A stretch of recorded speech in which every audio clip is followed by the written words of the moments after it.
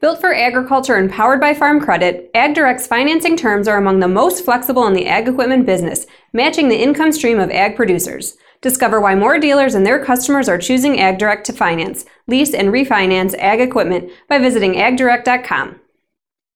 I'm Managing Editor Kim Schmidt. Welcome to On the Record. Here's an update on what's currently impacting the ag equipment industry.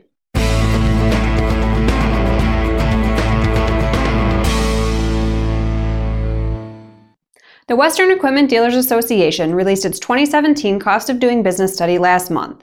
The study is based on the responses of over 200 dealerships covering 672 locations. Dealers from a number of regional associations participated in the survey. This year's study shows that parts sales to total sales have risen to 17.9% of the total sales mix. This is an improvement from 16.2% in 2016 and up from 14.6% in 2015. Bob Charbonneau and Gord Thompson, who presented a webinar on the results earlier this month, say this is the highest level in many years.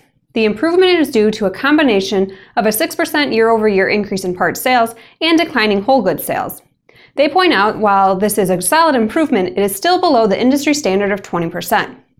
On the service side of the business, service sales made up 6.8% of the sales mix, essentially flat with 2016, although from a dollar standpoint, service sales were up. Thompson had this to say. We had a little bit of a reduction in service sales, and our thought is that more than likely that reflects lower whole goods levels of equipment going through the service department. As equipment sales decline, they use the service department less. That's likely the cause. So the mix is better at 6.8. It's still below industry standard of 10. This would imply that we've got some unutilized service capacity since sales did decline, unless there's just been pricing reductions. But I think it reflects a little bit of slack capacity. Thompson calls service the opportunity department in most dealerships, saying it offers the most upside in the whole operation for dealers willing to put in the effort and planning required to capitalize. He says you can't afford not to capitalize on this in today's marketplace, and it gives a great competitive advantage. Farm Equipment will have more coverage of the Cost of Doing Business study in an upcoming issue. Dealers interested in seeing the complete results can contact their local association office to order the report, and those dealers who participated can receive it for free. This week's dealers on the move include Van Wall Equipment, Reichman Brothers, Baywa Ag, and AgriVision Equipment. Phelps Implement and Van Wall Equipment, both John Deere dealers, announced a merger into one company pending approval from John Deere. The combined dealership group will include the current Phelps Implement locations in Greene, Grundy Center, Hampton, and Hubbard, Iowa, and will be all renamed under Van Wall Equipment. The changes are set for November 23rd, expanding the Van Wall Equipment group to 25 locations. Reichman Brothers, a 3-store John Deere dealership based in Illinois, has acquired Greenline Equipment in Farina, Illinois. Class dealer Baywa Ag has opened the new Alberta Ag Center in Taber, Alberta. The dealership also operates a location in Crossfield, Alberta. John Deere dealer AgriVision Equipment announced plans to acquire Icon Ag and Turf pending approval from Deere & Company.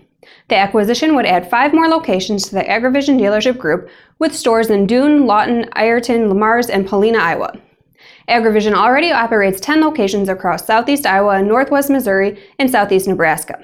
Now here's Jack Zemlicka with the latest from the Technology Corner.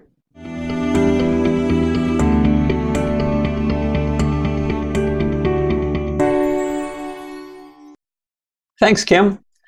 During the last several years, a growing majority of dealers have either established a separate department for precision farming or designated a precision farming specialist as the primary salesperson for ag technology. Results of the 5th annual Precision Farming Dealer Benchmark Study revealed that dealers operating a separate or independent precision department increased from about 40% last year to 47% in 2017. But there is also a trend toward a more centralized structure with a precision farming business, as farm equipment dealers acknowledge the need to integrate multiple departments to capitalize on broader service opportunities. This is a path that Johnson Tractor, a 4-store Case IH dealership based in Janesville, Wisconsin, is taking to create a more responsive and flexible service team, especially when it comes to supporting customers' precision needs. Jason Pennycook, precision farming specialist with Johnson Tractor, shares how he got the inspiration for the ongoing transition at the 2017 Precision Farming Dealers Summit, along with a few of the objectives for creating a more efficient overall service business within the dealership. There was a speaker, he was talking about how they had moved away from a precision farming department as a completely separate entity, sort of worked everyone back into either service or whole goods, and to keep things streamlined for the customer. So he's not dealing with multiple people. The tech comes out to work on his combine, he can also work on his GPS. We thought that was a wonderful idea, and we're in the process of trying to get our operation to go that route so we can get more of the PF stuff worked into the service department and not be overlapping areas.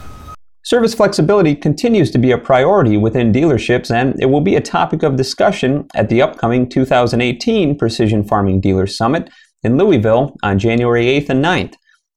Visit precisionfarmingdealer.com for more information and to view the full program agenda and speaker lineup. Back to you, Kim. Thanks, Jack. The Kansas City Federal Reserve Bank is reporting that demand for loans to finance operating expense was the primary driver of non-real estate farm lending in the third quarter. According to the bank's most recent Ag Finance Data Book, the volume of loans used to pay for current operating expenses increased 15% from the previous year, whereas the volume of loans used to finance livestock and farm equipment purchases declined. Operating loans have continued to account for a rising share of commercial banks' farm loan portfolios in recent years, says Nathan Kaufman, co-author of the report. In fact, operating loans have accounted for nearly 60% of the total volume of non-real estate farm loans over the past 4 quarters, the highest in the 40-year history of the banking survey. At the same time, the share of other loans, including those for ag machinery, has fallen to levels not seen since the early 1990s. Low farm profit margins have caused bankers to gradually raise interest rates on loans used to finance operating expenses. Farm machinery, feeder livestock, and other livestock have increased about 50 to 75 basis points from the previous year.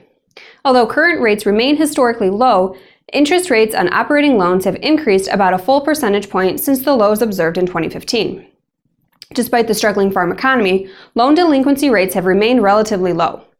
According to the report, in the second quarter, delinquency rates for both real estate and non-real estate farm loans hovered near 2%, but remained less than those of all other bank loans. And while Kaufman noted a slight uptick in delinquency rates on farm loans from a year ago, less than 3% of agricultural banks had a portfolio with more than 5% of loans considered non-performing. According to Ag Equipment Intelligence's 2018 Dealer Business Outlook and Trends report, 46.5% of North American dealers project new equipment sales revenue to improve in 2018 versus 2017.